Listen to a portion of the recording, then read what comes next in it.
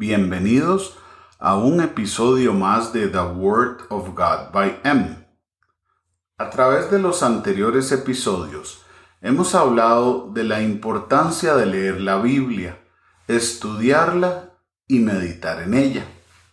Pero hasta este momento no hemos tenido la oportunidad de analizar y ver la Biblia como un todo, el entender su propósito y sobre todo estudiar el por qué la Biblia es la palabra de Dios.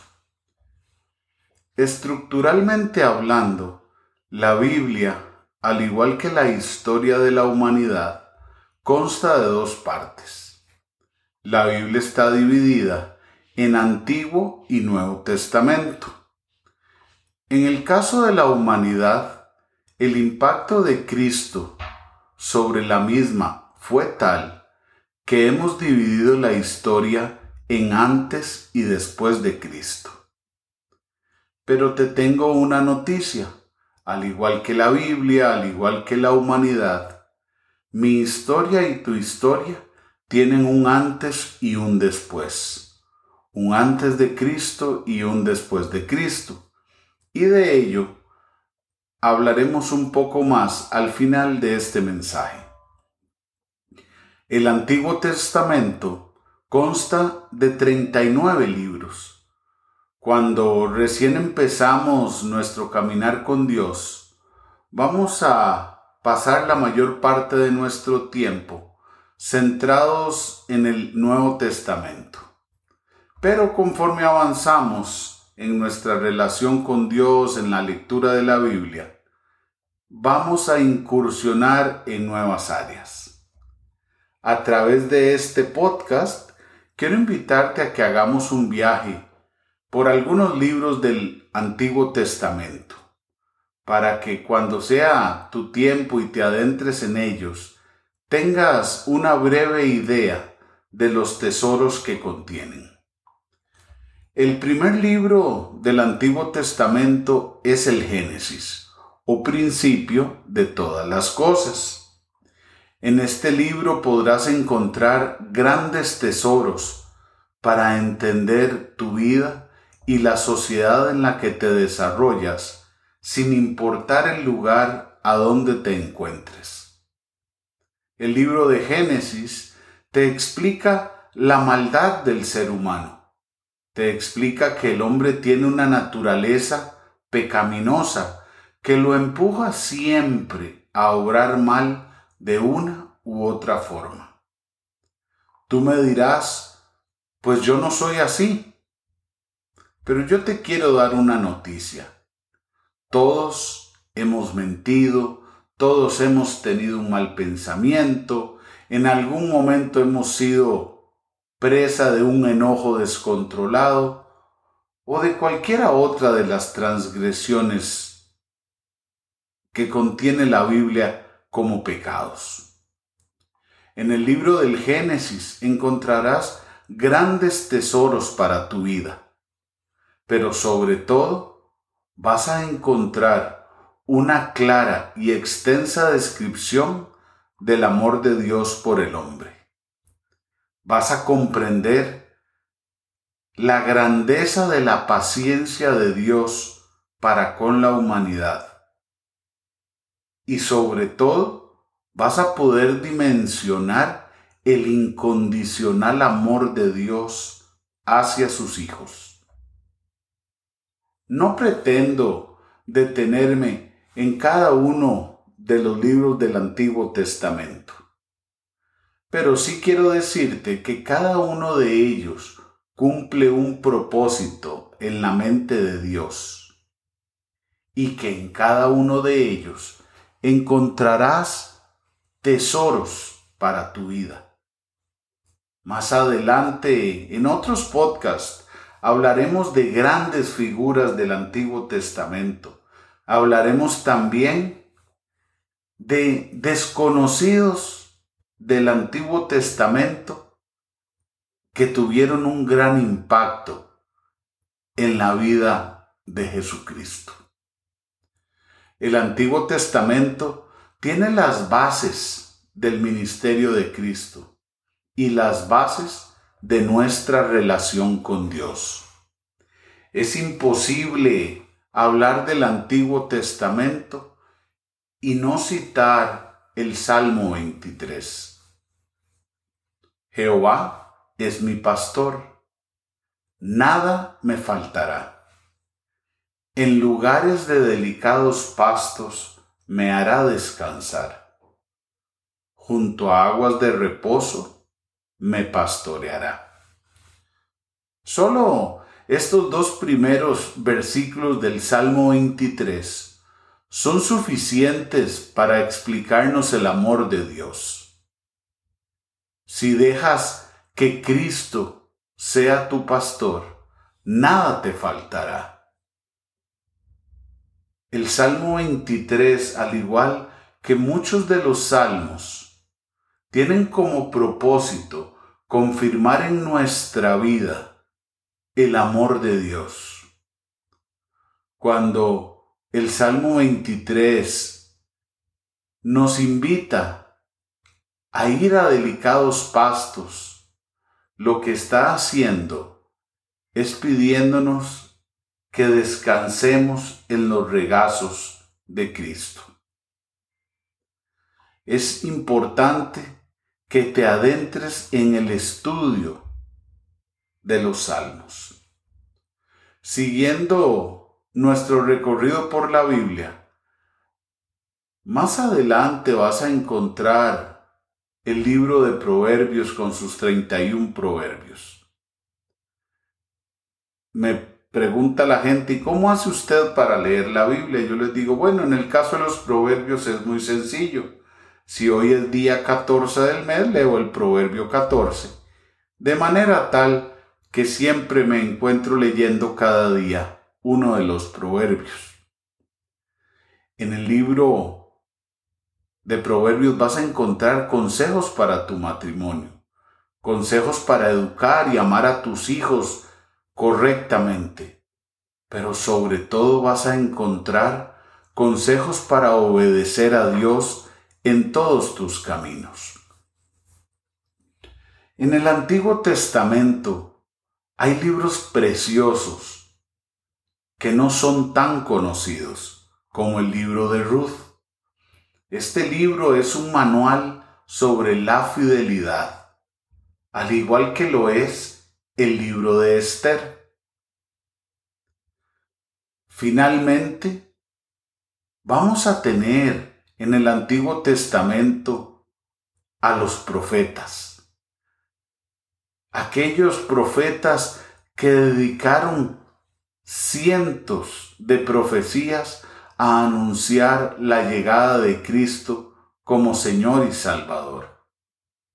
Tendrás la oportunidad en el Antiguo Testamento de visitar tal vez Isaías 53, que narra con detalles la crucifixión de Cristo, al igual que lo hace el Salmo 22. Este camino por el Antiguo Testamento puede ser dividido en tres partes. Dios y su creación como una primera parte. Posteriormente, el hombre, su naturaleza y sus luchas. Y finalmente, Cristo como Mesías y Salvador de tu vida. El Antiguo Testamento te va a permitir conocer cada detalle que debió de ser cumplido por Cristo para poder dejar claro y sin duda alguna que Él es y era el Mesías. Yo te invito a que leas el Antiguo Testamento, que visites los Salmos, los Proverbios, casi que diariamente, que hagas estudios y repasos de libros como el Génesis, a donde te vas a conocer un poco más desde la perspectiva de Dios. Ahora bien, Cuando nos adentramos en el Nuevo Testamento, debemos de iniciar mencionando que el Nuevo Testamento está compuesto por 27 libros, de los cuales 4 son evangelios, un relato histórico como lo es el libro de Hechos, y 22 cartas doctrinales. Los 4 evangelios nos dan una perspectiva diferente de Cristo. Cada evangelista nos presenta a Cristo desde su perspectiva, para que al final de leer estos 4 evangelios tengamos formada en nuestra mente y en nuestro corazón la imagen de un Dios que nos ama con todas sus fuerzas, al punto de haberse hecho hombre para venir a sufrir a este mundo humillaciones, golpes y torturas, y darnos así, con su sacrificio en la cruz, la vida eterna. Posterior a que leas los evangelios, vas a encontrar el libro de Hechos. El libro de Hechos es un libro que muchos lo ven simplemente como un instrumento histórico, en el cual se da una mera narrativa de hechos acontecidos. Pero quiero decirte que no es así. Cuando examinas el libro de Hechos en detalle, encontrarás que contiene 3 partes claramente identificables. Primero que nada, profundiza y describe la resurrección de Cristo, dándonos detalles de cómo fue esta y cómo sus apóstoles y otros discípulos fueron testigos de la misma. Posteriormente, el libro de Hechos nos va a ofrecer la oportunidad de leer sobre la creación de la iglesia y cómo se consigna allí la forma correcta de llevar una iglesia de acuerdo a lo que Cristo planeó. Finalmente, este libro nos llevará a viajar con el apóstol Pablo y conocer el desarrollo de su ministerio. Aquí podremos entender cómo este hombre que persiguió a los primeros creyentes, que consintió en la muerte de Esteban, pasó a convertirse no solo en el escritor más prolífico del Nuevo Testamento, sino además en el responsable de comunicarnos el fundamento doctrinal del cristianismo. Posterior al libro de Hechos, vamos a encontrar las cartas escritas por el apóstol Pablo, empezando por la epístola a los Romanos, la cual constituye el eje doctrinal del cristianismo. Pues desde el capítulo 1, Pablo pone el fundamento para explicar por qué el hombre no tiene excusa para no creer en Dios. Allí mismo, a través de Pablo, Dios nos explica las consecuencias del pecado en la vida del hombre. En esta carta, Pablo nos explica la justicia de Dios y la forma en que alcanzaremos la salvación. Romanos capítulo 10, versículos 9 y 10 dicen que si confesares con tu boca que Jesús es el Señor y creyeres en tu corazón que Dios le levantó de los muertos, serás salvo, porque con el corazón se cree para justicia, mas con la boca se hace confesión para salvación. Es, sin duda, la carta a los romanos un tesoro en la vida del creyente. Más adelante, en la lectura de la Biblia, vas a ver las restantes cartas de Pablo. Todo este compendio de cartas escritas por el apóstol Pablo constituyen el fundamento de la doctrina cristiana. Es innegable la cantidad de detalles que el apóstol Pablo nos consignó en estas epístolas, desde requisitos para los obispos hasta consejos para cómo tratar en el caso de que tengas un pariente enfermo, que tú mismo seas el enfermo. Encontraremos en nuestro estudio del Nuevo Testamento cartas del apóstol Pedro, donde confirma que la roca es Cristo. Encontraremos cartas de Jacob, el hermano del Señor, en la carta de Santiago. Y encontrarás diferentes epístolas hasta llegar al Apocalipsis de Juan. Y es en este libro a donde por una parte se reconfirma a Juan como el discípulo amado, pero también por otra parte, en una forma muy particular y a veces difícil de entender para el lector nuevo, se nos cuenta el final de todos los tiempos. Se nos relata el juicio de Dios sobre el hombre y la tierra. Es tiempo que tomes tu Biblia, que traces un plan para leerla. No porque tengas que hacerlo, sino porque necesitas hacerlo. Hay 1000 planes para leer la Biblia en Internet. Sin embargo, te voy a decir el único plan que no sirve. La Biblia no es una ruleta o una rueda de la fortuna, la cual abres en la página que se te ocurra. La Biblia requiere que medites en lo que lees, que abras tu mente y tu corazón para que Dios te hable y sobre todo que seas ordenado, que la subrayes, que hagas notas y que medites en ella.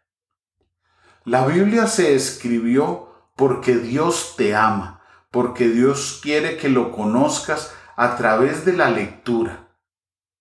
Es por ello que quiero recordarte lo que dice 1 Corintios 2:14. Pero el hombre natural no percibe las cosas que son del Espíritu de Dios, porque para él son locura y no las puede entender, porque se han de discernir espiritualmente. Si tú no tienes a Cristo en tu corazón, no podrás entender la Biblia. Debes aceptar a Cristo como tu Señor y Salvador y reconocerlo como el Hijo de Dios. Y será entonces que abrirás la vía de comunicación con Dios. Él te hablará a través de la Biblia y te escuchará a través de tus oraciones.